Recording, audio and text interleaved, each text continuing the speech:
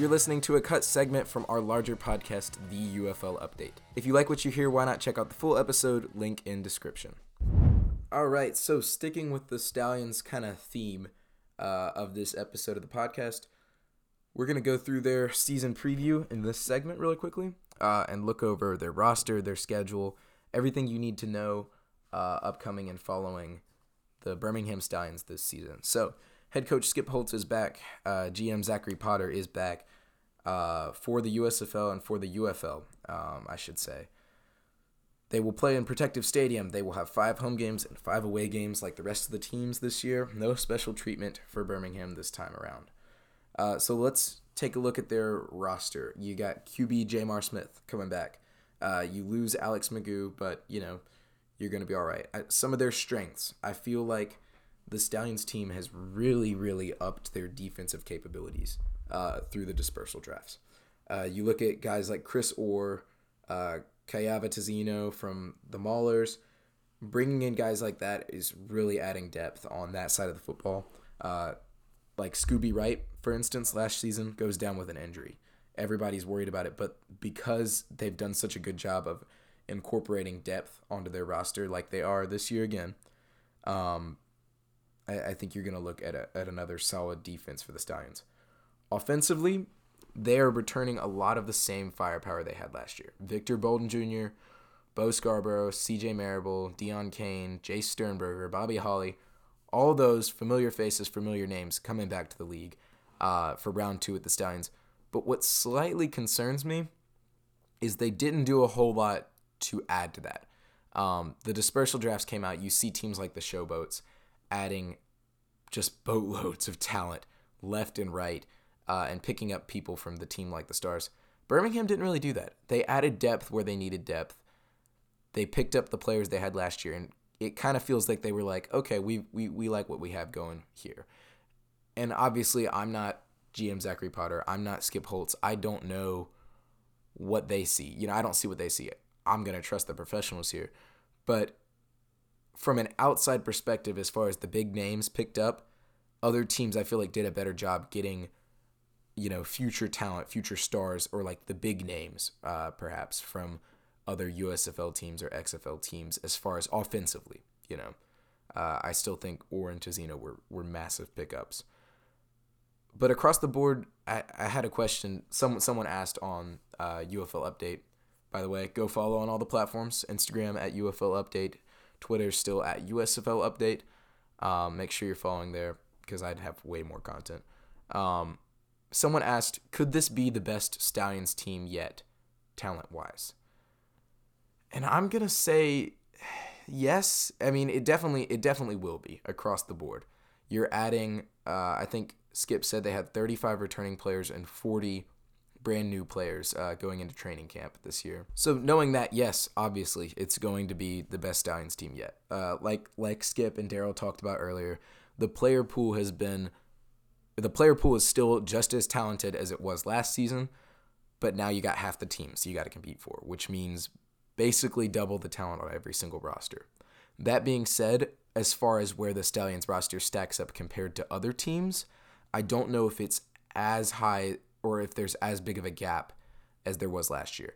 I think they had one of the, if not the most talented roster in the USFL last year. And it's hard to tell because talent doesn't always translate to what you see on the field and what your record is. I think the Guardians had one of the more talented rosters in the XFL last season, but they just couldn't put it together.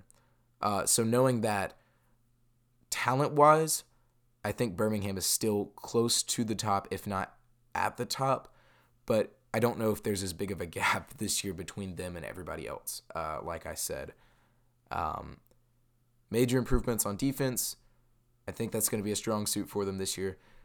You did see some roster turnover. How did they address that?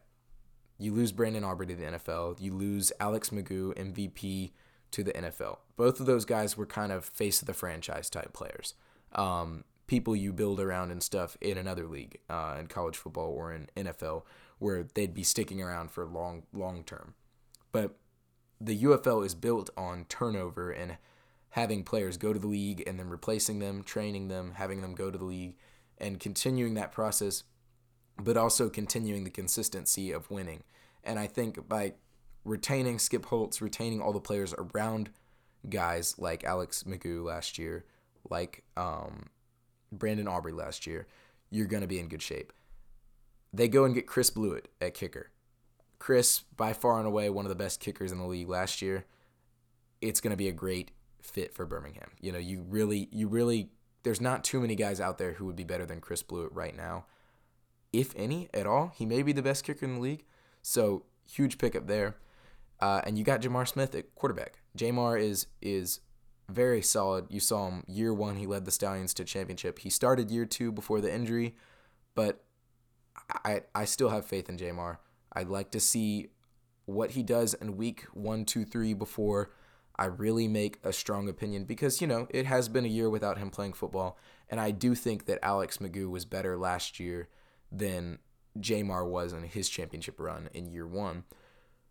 But that being said, I don't think that it's going to be an issue because he's been with Skip Holtz. He was with him at LA Tech, La Tech. He was with him. He was with him there. He's been with him here for a couple years. He knows the system inside and out.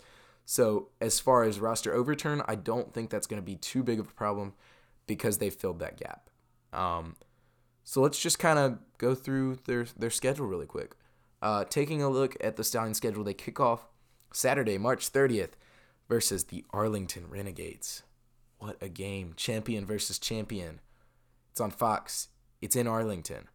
But I think as far as the road game draw, you were going to have to play 2 XFL teams on the road, and you were going to get 2 at home. The Stallions got really lucky. They play Arlington and they play San Antonio on the road. But they get St. Louis and they get DC, arguably the 2 hardest places to play in the entire UFL. They get them at home. So I think that's played out great for them. Personally, right now, I think Birmingham goes into Arlington and wins.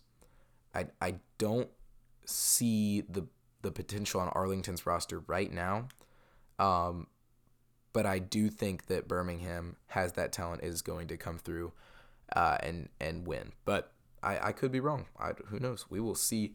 We will see when that matchup comes up and when I get closer into the season when I do my official prediction show and stuff.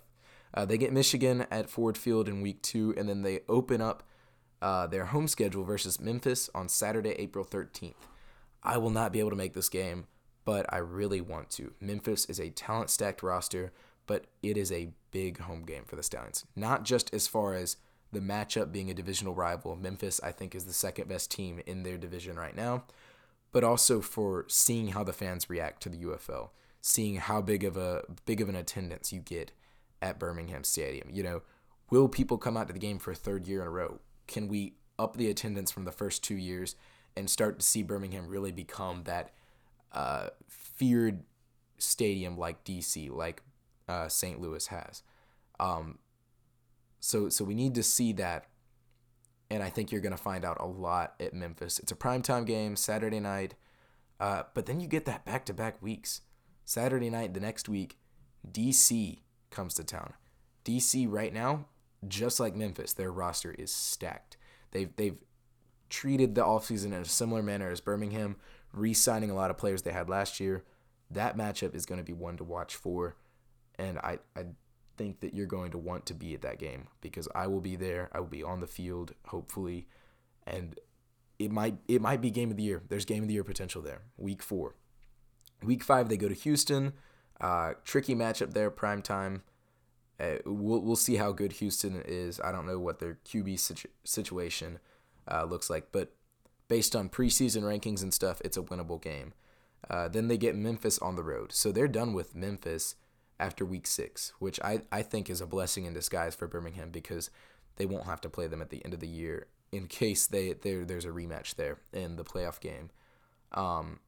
Just baking in the fact that I think Birmingham and Memphis are the best teams right now. You get St. Louis at home, you get Houston at home, then you go on the road to San Antonio and you finish off the regular season versus Michigan at home in Protective Stadium. So overall, I think the schedule worked out really, really well for Birmingham. There are a lot of winnable games here, and the games that I would be circling as losing games for Birmingham, St. Louis on the road, or DC on the road, you don't have to play them there. So your road schedule is very favorable. Your home schedule is very favorable. It's nicely spread out and stuff. And I think you end with 3 very winnable games at San Antonio versus Houston and Michigan at home. But we'll see how the XFL competition stacks up with the USFL, and we'll get a better understanding of that as we come close to the season. So one more question from the Instagram before we stop previewing the Stallions. What defines success for this team? Is it three-peat or bust?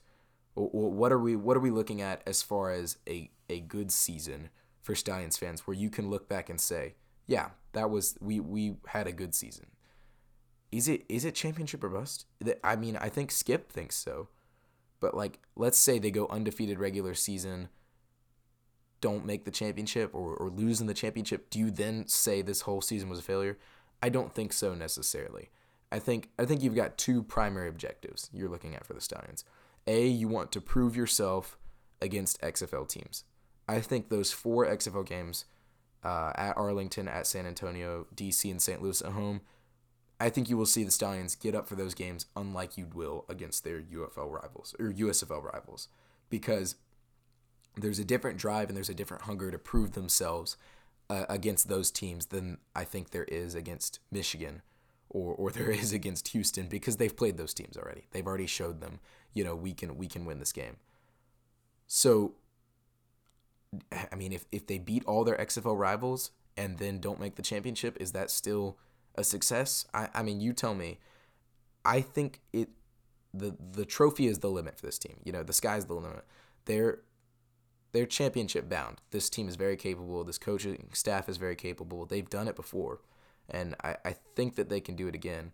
But as far as beating XFL teams, I think that that's going to be another big aspect of what this team is built around this year, because they're not the number 1 guy this season again. I mean, they are. They've got a target on their back, but it's not like going into year 2 of the USFL where you're playing against the same 7 other teams. You've got new competition.